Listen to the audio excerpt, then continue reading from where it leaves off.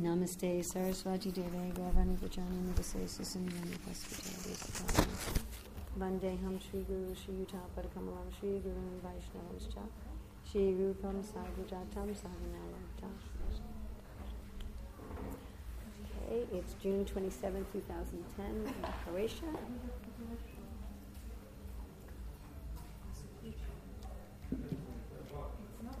It's not very loud.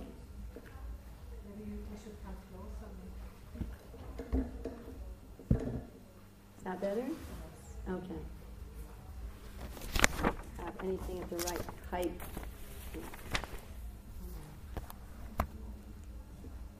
So today we're going to meditate, if we can get in the right position for the microphone and everything. Today we're going to meditate on the pastime of Krishna chastising Kaliya. And tomorrow, you like that script?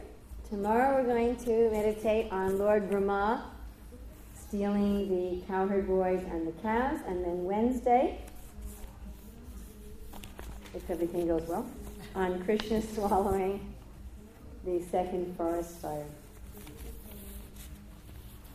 So Bhaktivinoda Thakur, in speaking about the different anartas, says that Kaliya represents brutal cruelty, maliciousness, pride, envy, and snake-like crookedness. He tries to pour his poison into the hearts of innocent Vaishnavas. So hearing about this pastime helps destroy pride, deceit, harming others, and cruelty. Now both Kaliya and Aghasura are snakes, but Kaliya especially wants to poison the hearts of the devotees. So, generally, Krishna would go into the forest with Balaram. And Mother Yasoda and Nanda Maharaj felt that if Balaram was there, that Krishna would be nicely taken care of. On this day, Krishna went without Balaram. Now, the Sanskrit is without Rama. So, that can mean that he went without pleasure, because Rama means happiness. And that is because this Kaliya pastime gives the devotees great distress, that Krishna was held in the coils of Kaliya. Also, it can mean that he went without Balaram, because Balaram would have forbidden him to go into the water, into the poisonous water. He didn't want Balaram to stop him. And it can be understood simply that Balaram stayed home to observe a function. So Krishna was feeling really satisfied by different activities such as the killing of Denakasura and his friends, and he wanted to celebrate. Just like whenever we do something wonderful, we want to celebrate. And often when we celebrate, there's music and dancing. So Krishna wanted to dance, to celebrate the victory over Denakasura. At this time, it was the summer, and the boys and cows were feeling very thirsty. It's very hot in Vrindavana. So they went to the Jamuna. Now, they must have all drunk the water together. Usually, the boys would have the cows drink first, and then they would drink. But on this particular occasion, they all drank at the same time. And the reason for this, they all died. The cows and the boys all died. And if they had not all drunk at the same time, as soon as some died, then the others would not have drunk. Now, they apparently fell down dead, although actually all of them have spiritual bodies. So it's not possible that they literally died, but rather they exhibited death as one of the ecstatic symptoms. Oh, I should say this at the very beginning. So these seminars are taken from several sources. They're taken from Srila Prabhupada's Krishna book. They're taken from the BBT's 10th canto. They're also taken from the commentaries of the Acharyas on the 10th canto, Sridhar Swami, Jiva Goswami, Sanatana Goswami, Vishwanath Chakravarti Thakur, and they're also taken from other Vaishnava scriptures where these pastimes are described.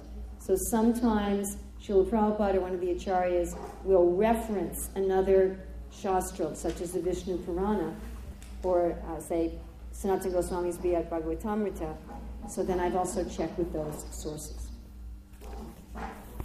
So after everybody is apparently dead, Krishna appears to worry for a minute. And we find this circumstance happening in other Leela, like when the boys go into Aghasura's mouth, or when Shalva kills the false Vasudeva, or in Ram Leela when Indrajit kills the false Sita, or when Hiranyaksha knocks the mace out of Varaha's hand. So sometimes we find a circumstance where the Lord appears to be concerned. What do I do? But then immediately he looked at the boys, and it was as if there was nectar dripping out of his eyes. Now, of course, Krishna is Satya Sankalpa. Whatever he desires immediately happens. So Krishna could have simply desired that the boys come back to life. Am I speaking slowly enough, or should I slow down? So, if I get too fast, just tell me to slow down.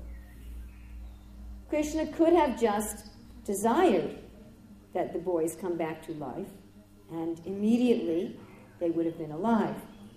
But these are not ordinary devotees. These cowherd boys and cows are very intimate devotees. Therefore, he didn't just desire, but he glanced at them.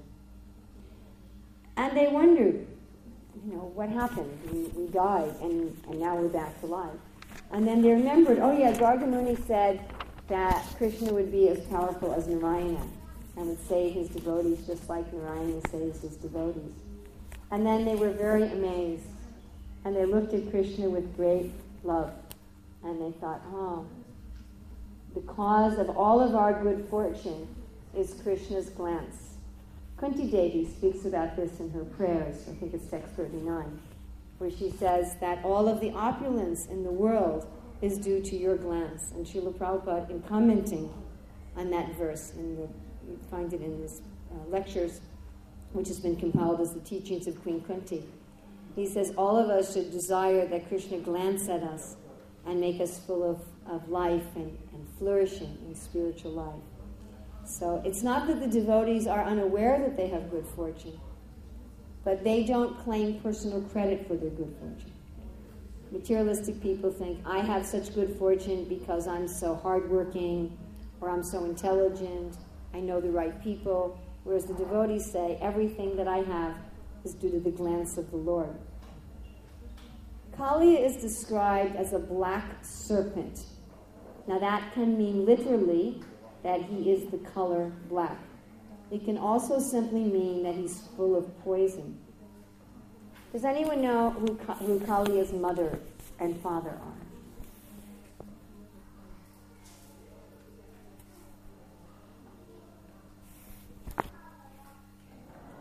Kaliya's father is Kasyapa,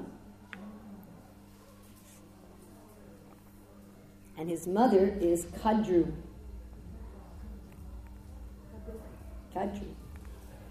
Now, Kasyapa had many wives who were the daughters of Daksha in his second birth, and another one of his wives was named Tarksha. Does anyone know who the famous son of Tarksha is?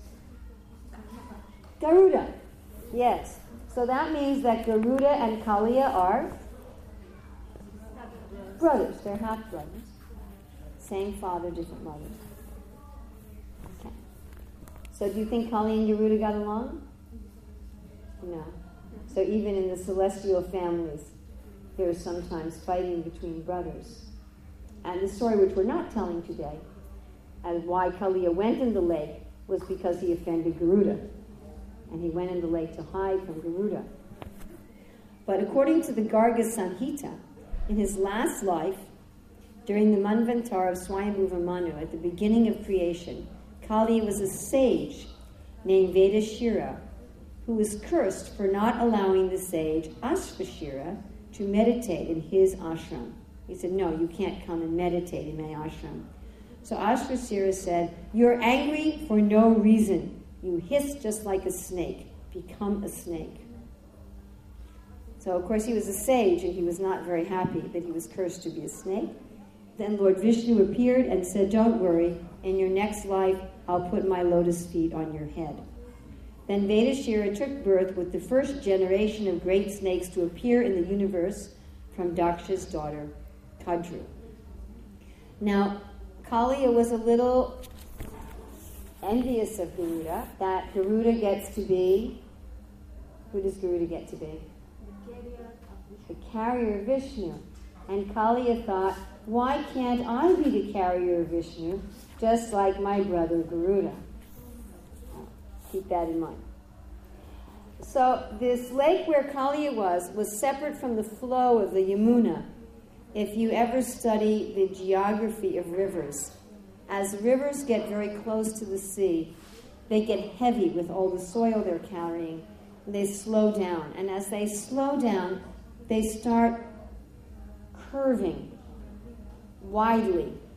When rivers first come from the mountains, they're flowing very fast and deep, and they flow more in a straight line. But older rivers near the sea, they start curving. And when they curve, sometimes like they'll curve off this way, right? And then sometimes this curve gets separated from the main flow of the river. So the river may curve like this for a while, and it may go in two streams, one that goes here and one that goes here. And at times when there's not a lot of rain, there may not be enough water to feed both places. So only this straight path may continue, and this other may be cut off.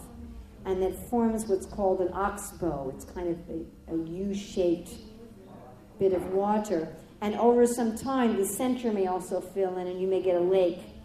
So that lake will be right next to the river, but it's not part of the flow of the river anymore.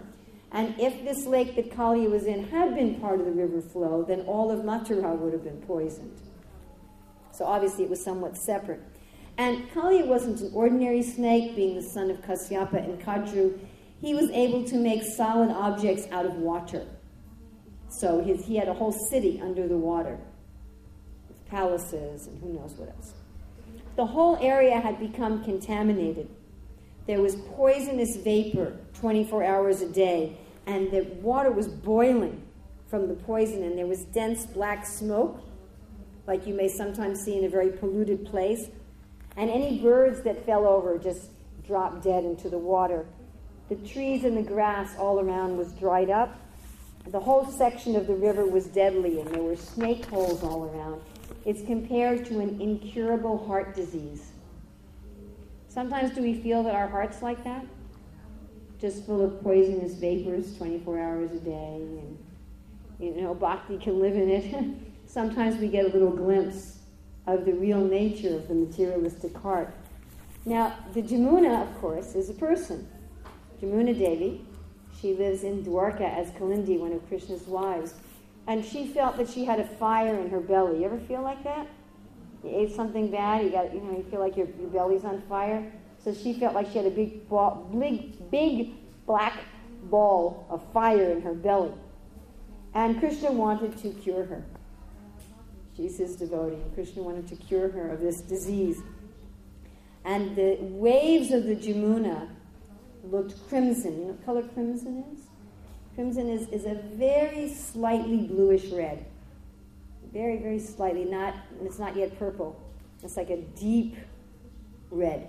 So the color of Jamuna's waves there in this lake had become a deep red, and they had a golden radiance. This is from the poison. Just like if you've seen the moon on the ocean, how the ocean water will look kind of golden color. So it was sort of this crimson with golden. So she looked very beautiful, even in her poisonous condition. So after Krishna revived the boys and the cows, then he himself jumped into the water. Now they'd have to be just getting revived, or they wouldn't have let Krishna jump into the poison water. But they're just kind of waking up and, oh, wow, all of our fortune is due to Krishna's glance. And then Krishna jumps in the water. And to jump in the water, he climbed up a... Close? Kadamba tree. Just like divers, before they go in the water, they climb up a big diving board. Yes, they climbed up a Kadamba tree. And Kadamba tree has big yellow flowers. Now, all the trees in the area were dead except for this tree. And two theories. One is that as soon as Krishna's lotus feet touched the tree, it burst into life. And the other was that Garuda knew the future.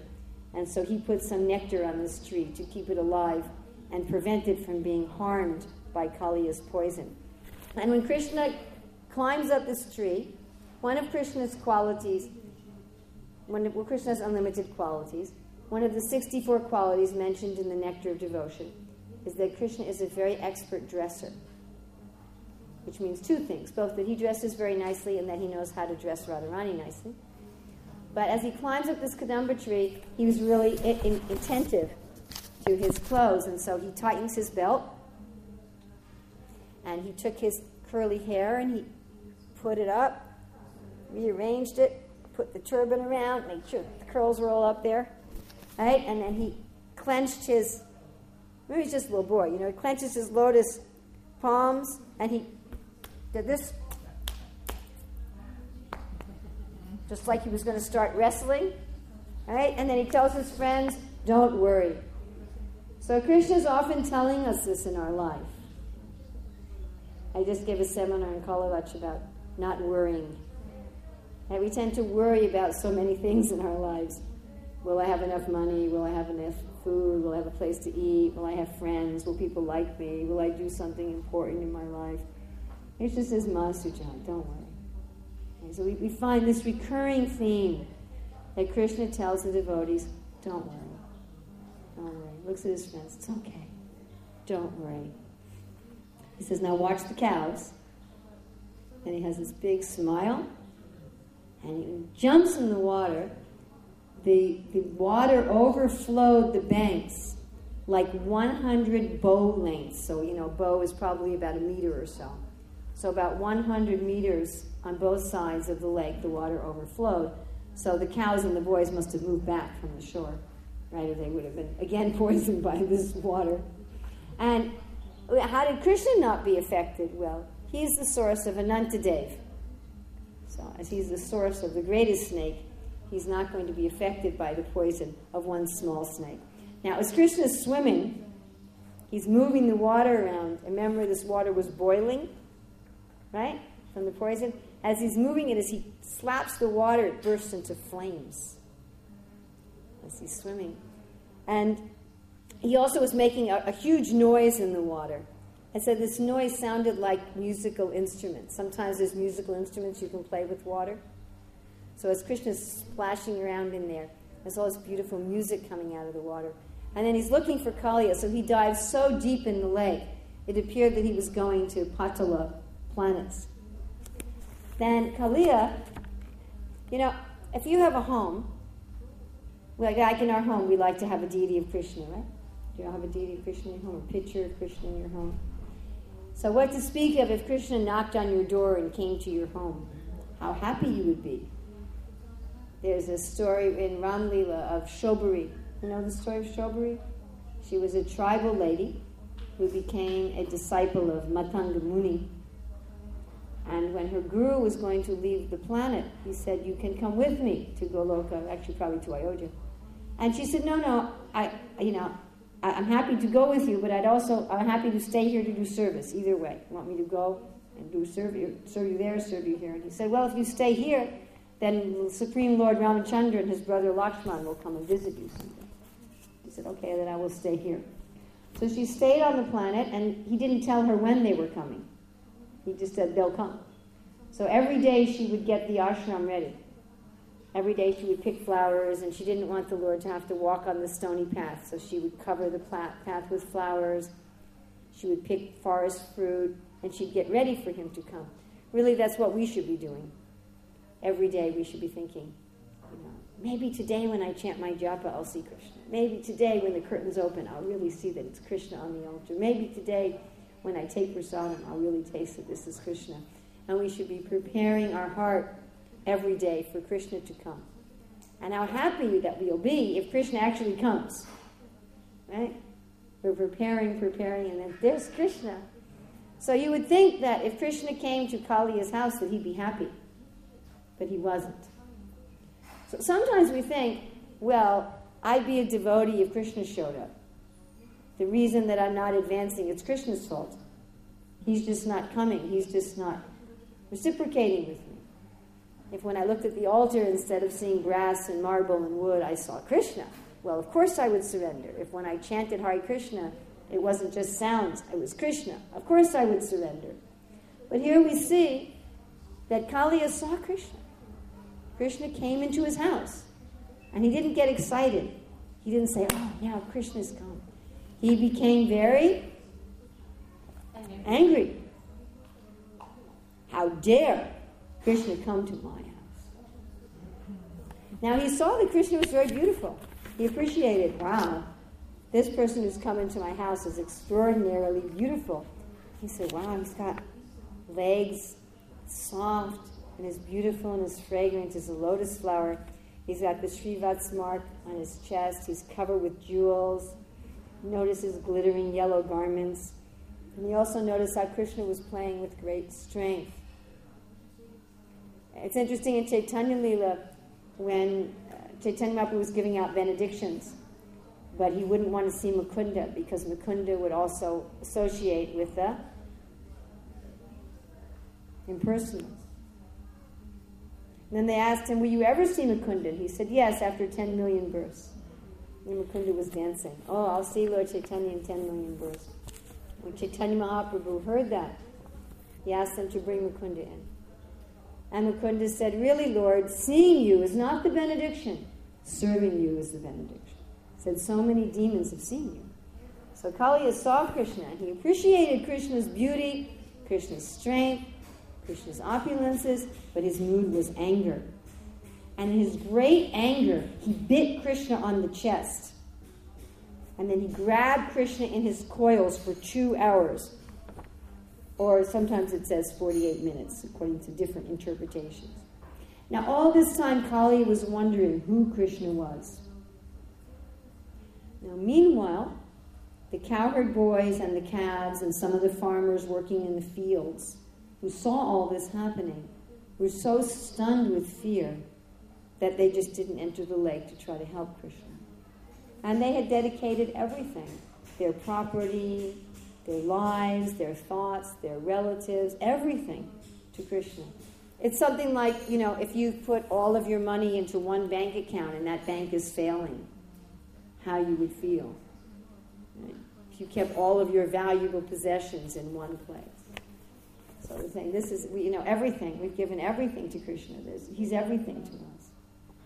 The cows and the bulls and the calves and all the animals of Vrindavan started to cry with different noises, and they all were just standing still on the bank of the lake. None of them were moving. They were just like statues. And Krishna's friends, their bodily color faded. They just turned white. And they started producing horrible gurgling sounds. And then they just fell unconscious on the earth. So this time, there were bad omens. The earth was trembling, in the water, in the sky. And these ill omens are considered to be the sign of the demigods' affection for Krishna. They felt so much affection for Krishna that they were exhibiting these bad omens. They were also symptoms of the affection of the residents of Vrindavan for Krishna, that Krishna was in danger. I mean, it's interesting because usually we think about Krishna saving us from danger. There's not that many pastimes where Krishna appears to be in danger, is there? It's a very unusual pastime where Krishna himself appears to be in danger. Of course, we said Kaliya represents the poisoning of the hearts of the devotees. So if our hearts are poisoned, then it's like Krishna's in danger within our hearts. So another reason that there were these ill omens was to show how evil Kaliya was. Now this is important, and we'll get to this a little later, but generally the way the residents of Vrindavan feel is they want everyone to be able to stay in Vrindavana. They don't want anybody ever to be thrown out of Vrindavana. So if Krishna wants to throw someone out, he has to convince everyone else that that person or that being is very evil. So he wanted them all to see how evil Kaliya was. And he also wanted all the residents of Vrindavan to come to the lake. The jackals started to howl, the earth was trembling, meteors were falling, there was smoke and dust in the sky, there were strong winds, and people's bodies shivered, women on the right side and men on the left side. If a woman's body shivers on the right, that's a bad sign. If it shivers on the left, it's a good sign. Then the cowherd men of the village felt great fear, especially when they heard that Balaram didn't go. Then they were completely in anxiety. All these bad omens, and Balaram didn't even go. And for them also, nothing was dearer to them than Krishna. They dedicated everything to Krishna. They didn't have any investment anyplace else. If Krishna's gone, then their own life is also finished. And they thought, today Krishna's going to be vanquished. And their love for Krishna increased. You'll find many times in the stories that Krishna acts in such a way as to increase the love of the devotees for him. Generally, when we enter into relationships with people, we are hoping that our relationships keep getting better and better in time, that our love keeps growing. And when people get married, often people will say things like, I hope your love keeps growing stronger over the years. So therefore, Krishna arranges the pastimes so the devotee's love is always growing. Then all the living entities assemble. Now, usually in Vrindavana, Krishna is with different groups of devotees at different times. In the morning and the evening, he's with his parents. At midday, in the middle of the night, he's with the young cowherd girls. In the middle of the day, the late morning and the early afternoon, he's with the cowherd boys. And it's very rare that Krishna is with all the devotees at once. That happens when he lifts Govardhan Hill. And it also happens in this pastime. In this pastime, everyone in Vrindavan, and not only just the village. When Krishna, usually when he goes in the forest, the people in the village are not seeing him. When he's in the village, the animals of the forest are not seeing him. So in this case, everyone from both the village and the forest were going after Krishna. So children, young people, old people, men, women. And then Balaram, sometimes it says he was silent, and other times it says he was smiling, and other commentators say he was laughing. So why was he laughing? He didn't want everyone to die. He was trying to say, don't worry, it's okay. You don't have to be afraid. Sometimes we think there's some catastrophe in our life, right? But this is the greatest catastrophe. And Balaram's saying, don't worry, you have nothing to fear. Also, he was laughing out of great respect for how much love the residents of Vrindavan have for Krishna. He was also laughing because he thought, I have a snake form too, as Ananta Sesha, and Krishna never goes and plays with me. And he played with his ordinary snake. Then Balaram asked Rohini not to come, so everybody went except for Rohini. What does Rohini do? That's one of Rohini's main services. Cooking. So any big festival, who doesn't get to go? The cooks. Right? When you're the cook at the festival, you're always in the cook kitchen. Everyone else is at the Rath Yatra, everyone else is in the kirtan, everyone else is hearing the seminars. You're in the kitchen. So that even happens with Rohini. And she has to stay in the kitchen. I'm not sure if she shows up later, but at least at this time. He said, listen, mother, everybody's going to be hungry after Krishna defeats this snake, so you better go and cook. So then all the residents of Vrindavan go there, and it was a little difficult for them to walk because they were crying so much that the path got muddy. So imagine how much they must have been crying. Have you ever tried to walk on a very muddy path? Okay. One time one of my good friends in Hawaii, she took me for a hike. And the first hike she took me on was very nice. So when I visited again, she said, would you like to go for a hike? I said, sure. Hike is like walking like a long walk. Like a long walk. That's good enough. Close enough. So this time we went on a hike. It was up a mountain to see a waterfall, but the whole path was muddy. And it was all muddy rocks. So the whole way you're just looking at your feet and trying to walk carefully. You couldn't even look around at the forest. So walking on a muddy path is very difficult, very stressful. But this shows the love of the residents of Vrindavana. Just like we'll hear about tomorrow, how the cows are running down Govardhan Hill to see Krishna.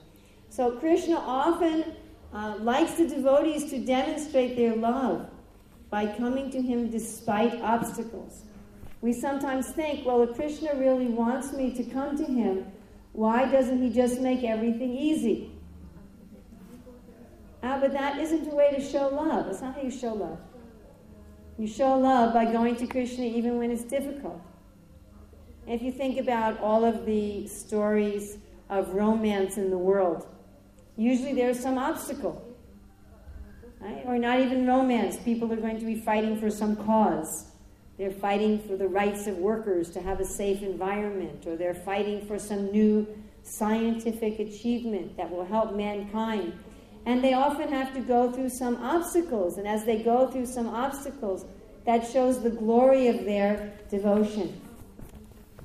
So, of course, in one sense, the residents of Vrindavan created this obstacle by all of their tears.